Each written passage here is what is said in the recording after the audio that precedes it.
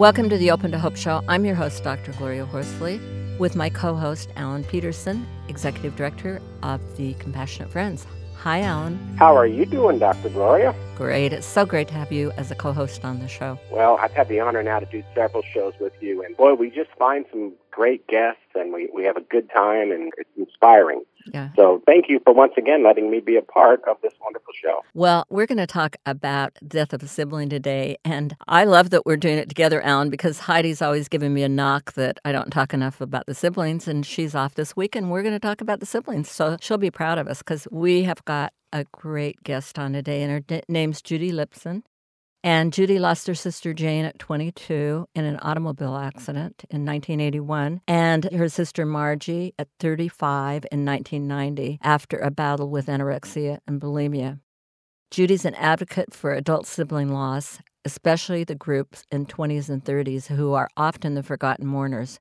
And she does an annual ice skating fundraiser called Celebration of Sisters in memory of her sisters. And we are going to talk about that event, but also this idea that siblings are the forgotten mourners. When I read this and met Judy, talked to her, I thought, wow, 20 to 30-year-olds, that is true. I really would imagine that there isn't a lot of support for that group. Yeah, in reading her information, I saw the same thing, and my boys are both in their 20s now. So, yeah, this is going to be good. I think I'm going to learn a lot today, too. So, welcome to the show. Well, thank you, and I'm honored to be part of the program. Thank you for having me. Tell us a little bit about your sisters and your experience when they died. Yes. Well, my sister Jane tragically passed away at 22 in 1981, and I was 25 at the time. Living in New York, I had just moved back to New York, and I was on the cusp of starting my career, etc., and here I get this phone call that she had just passed away, and my life forever changed.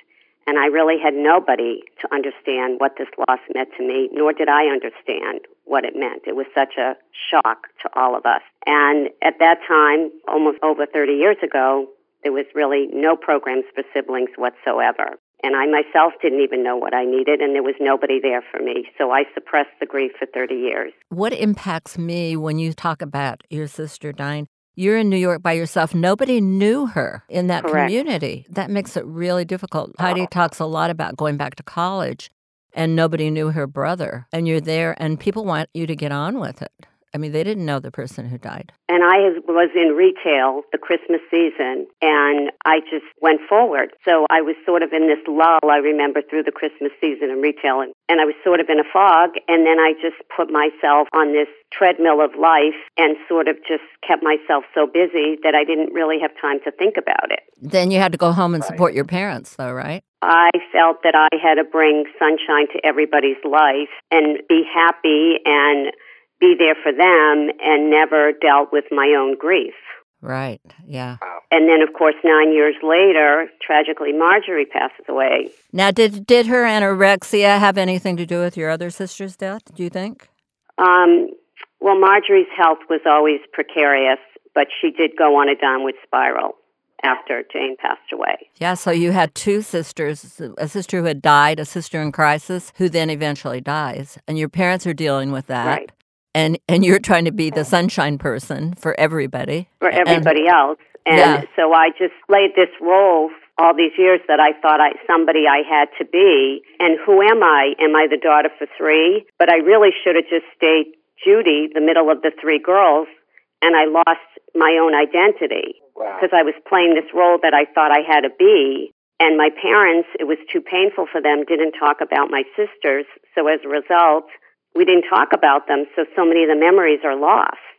Wow. And when I was asked, well, how many sisters do you have, I would say, it's just me. Wow. Well, what happened 5 years ago that started you on your grief journey? Well, it was very interesting. What was that? My father was dying from a tragic neurological illness, and I knew that loss was going to really impact me. And then one of Margie's friends came up to me and said, I want to talk to you. And I thought, wow, Margie's been gone for 20 years. She was sick for 20 years. And she said to me, Margie changed my life. She sent me in a career path that I'm so happy in. And within that same time period, I ran into one of Jane's friends who I hadn't seen in 20 or 30 years within a period of 2 months. And I met her for coffee. And the last time I saw Jane was to celebrate my 25th birthday, so my birthday always had a cloud over it. And she said to me, you need to remember Jane, and you need to be happy when you celebrate your birthday. And that year was the first year I could celebrate my birthday. So then I finally decided that I needed to do the work and really mourn for my sisters. And that's when I decided to do the fundraiser. Now, did your father die during that time before you started the fundraiser or after? Or?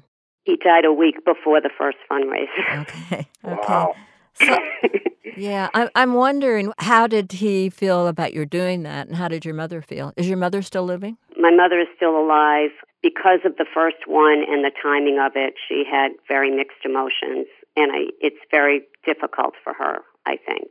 My father, I think, was on board. Unfortunately, his mental capacities were going as well. Mm-hmm. So I think he would have been extremely proud of the work that we're doing with it.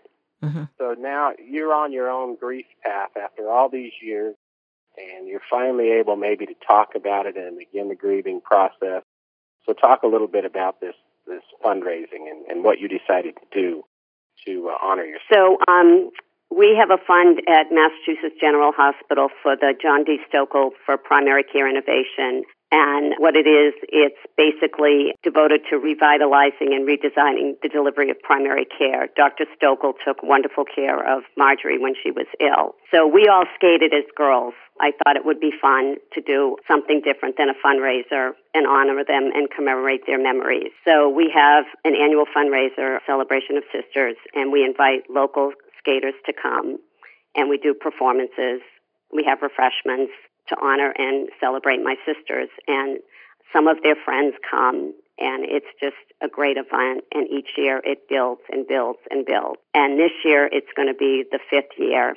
I always have it in November because the girls' birthdays were in November. And this year I'm letting the cat out of the bag because I usually don't reveal my music because every year that I choose the music, the words resonate. But this is how I got to Heidi and Gloria, because I heard on their show the music Sisters by their cousins, and it resonated with me, and that's the song that I'm going to skate to this year. And we're going to play it in just a minute. Let me introduce it so you can hear it. I want to talk a little bit about my cousins, Michael and Colette Call Lofgren. Colette's last name is Lofgren, but it's brother and sister, and they're my first cousins. And they have written other musicals, but they've written a musical about Harriet Tubman. And Kapitha Jenkins and Amber Inman are singing it on this show. And these people are Broadway stars.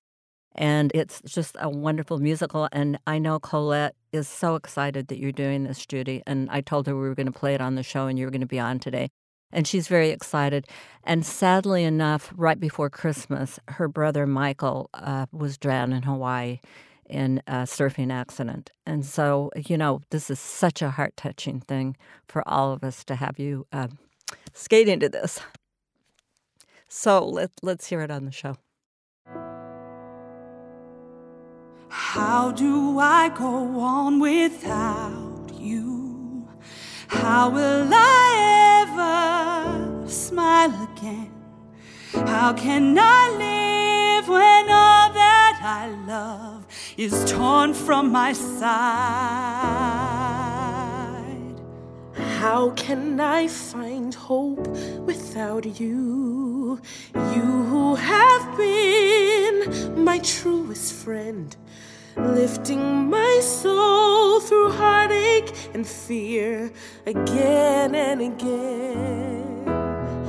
We will never be apart, we're sisters. I will always be there by your side. There are simply bonds that can't be broken by distance or time. There won't be a day when I'm not with you. You will always be safe in my heart, waiting for that world when at last our sorrows are past. But until that day, we will never be apart. I can just see you skating to it, can't you, Alan? Yeah, music is powerful. And first of all, it's a beautiful song. It's a beautiful choice.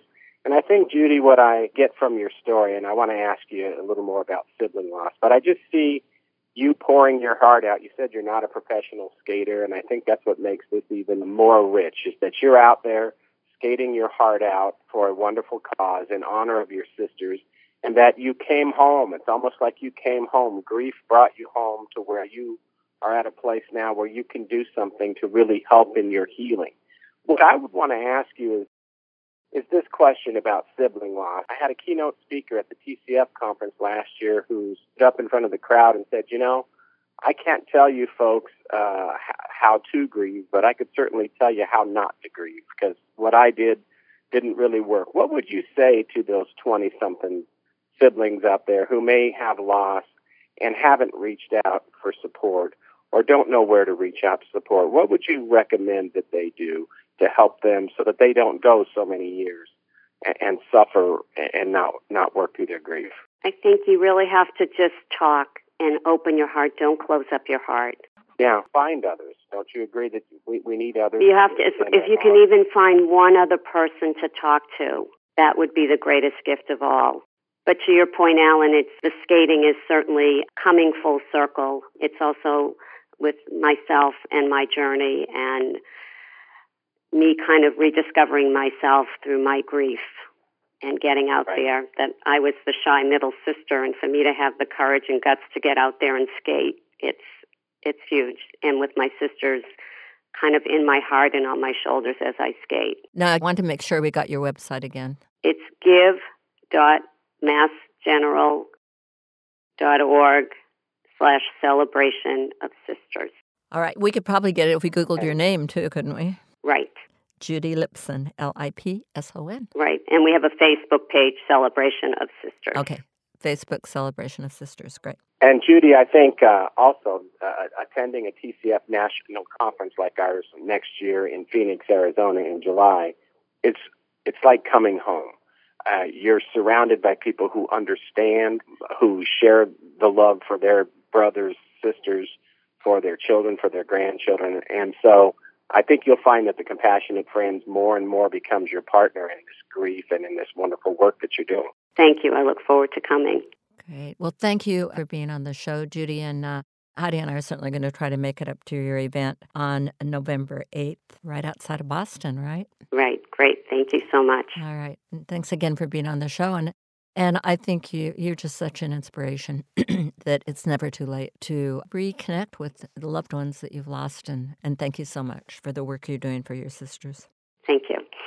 I'm touched, Gloria, today's show. I mean, I was listening to the music and realizing the family connection with you and writing it. But I'm just imagining Judy while it was playing, skating.